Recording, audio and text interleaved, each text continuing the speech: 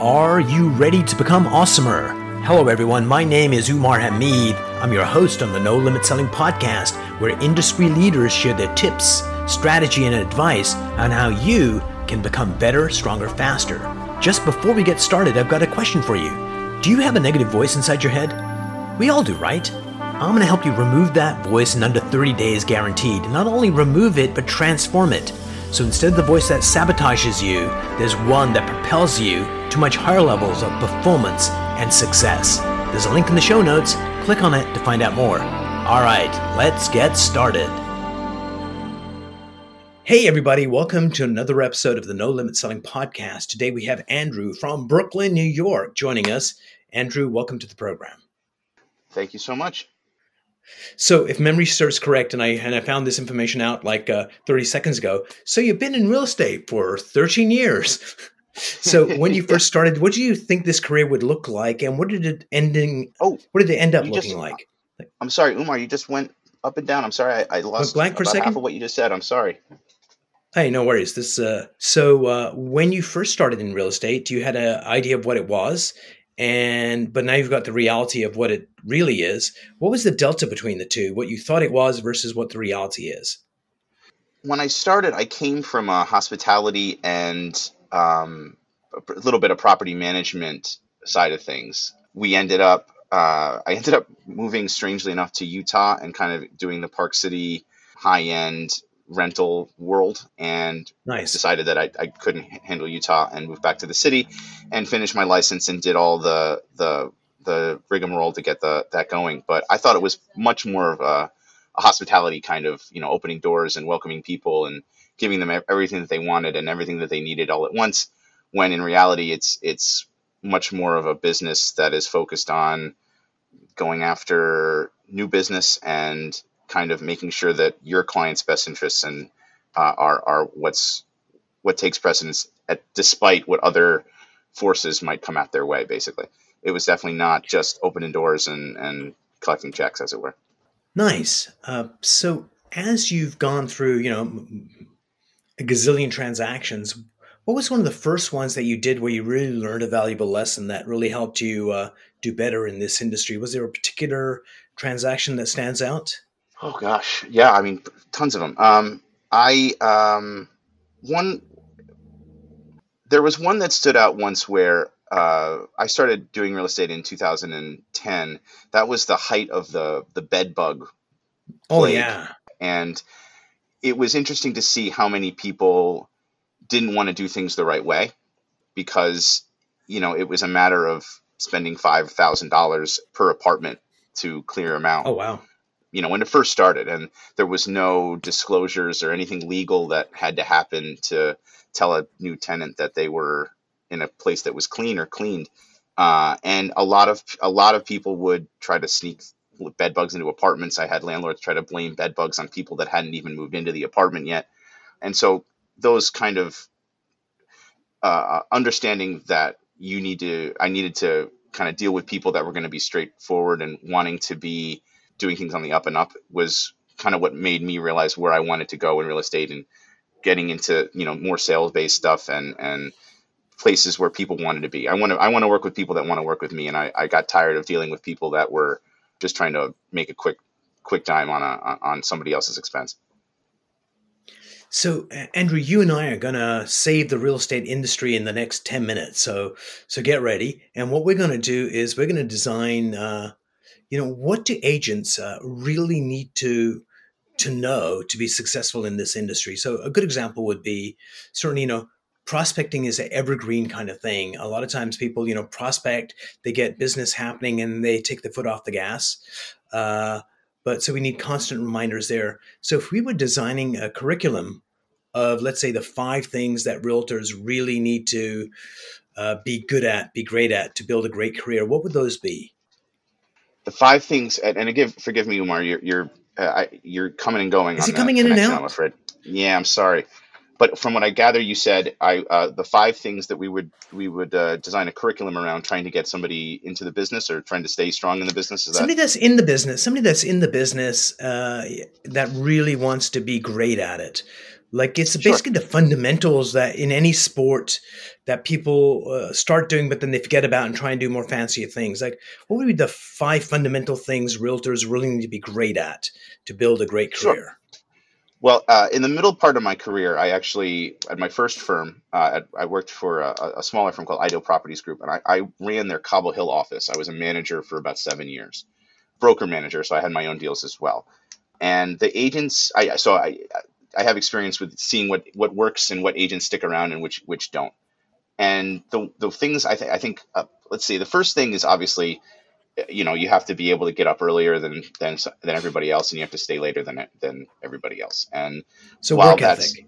yeah, for sure, you have to have the idea that you have to be of the idea that you're not done until the deal is done and the check is cashed. And that's true for every part of the business, though. So prospecting leads, following up with everybody you've ever met, showing the house and getting preparing the listing for the public. Being able to not stop until the job is done is number one, and you probably won't get very far in this business unless you do that already.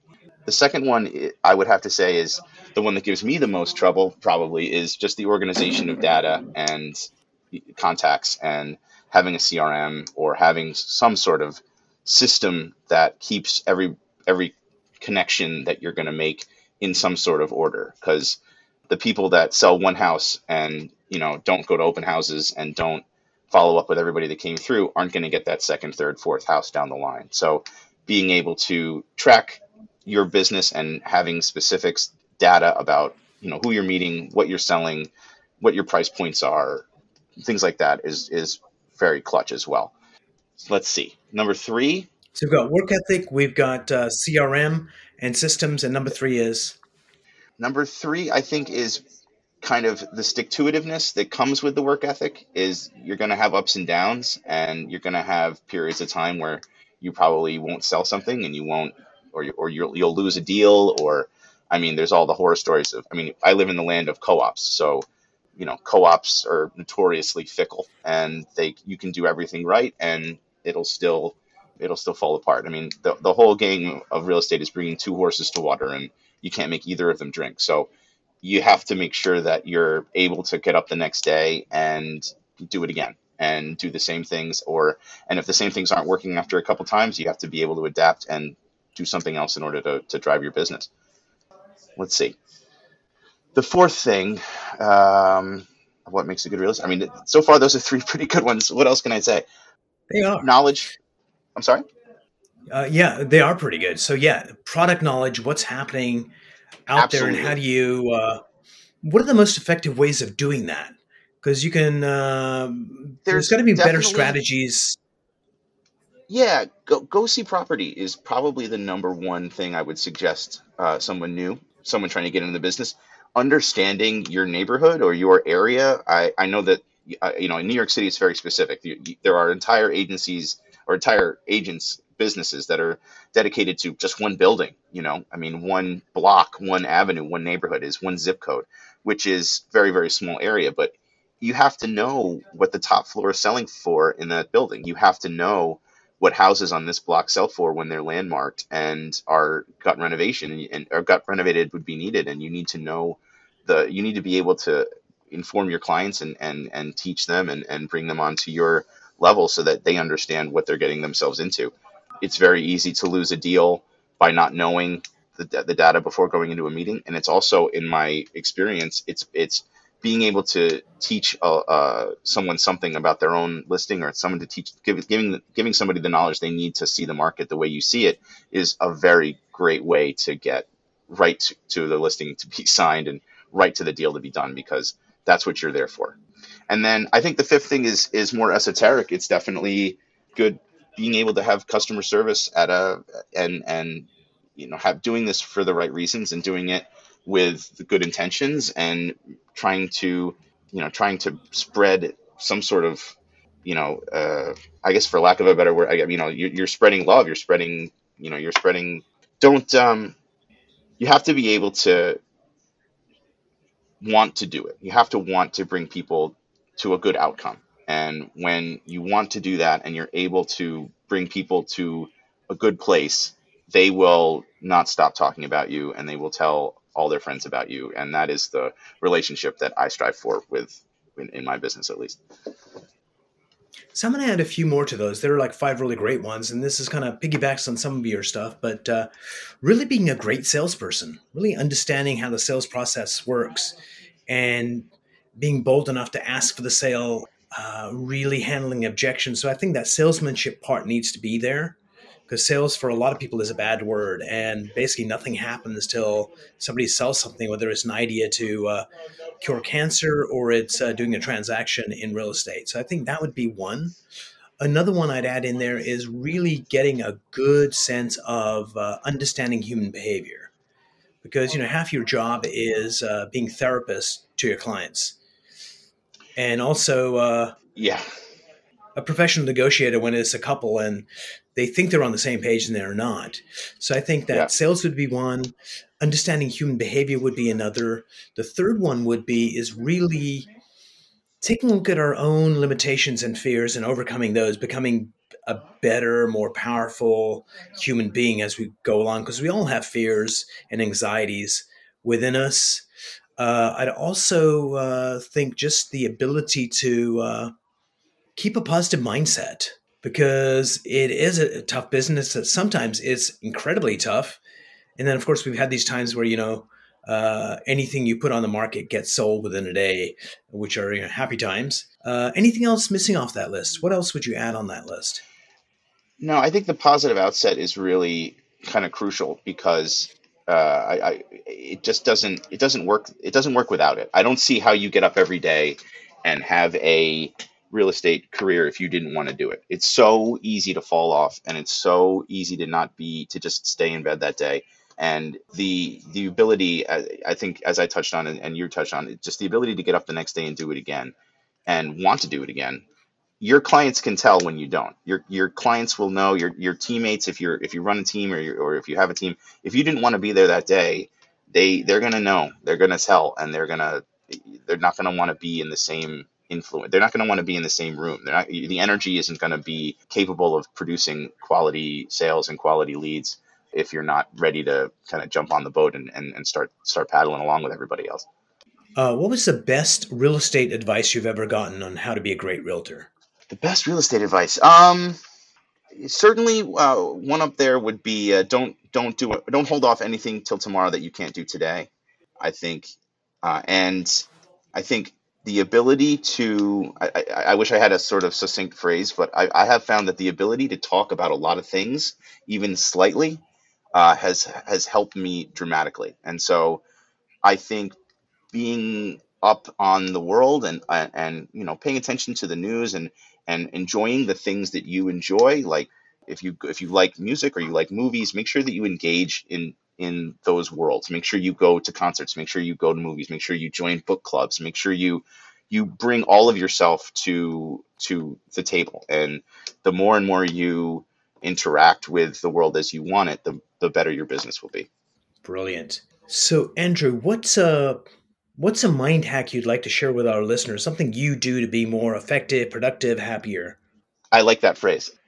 Well, I just kind of I lived through COVID with and the COVID world, and I had a kid at the same time. So I basically the world before COVID and the world before my child arrived in January of 2020. My daughter is very different.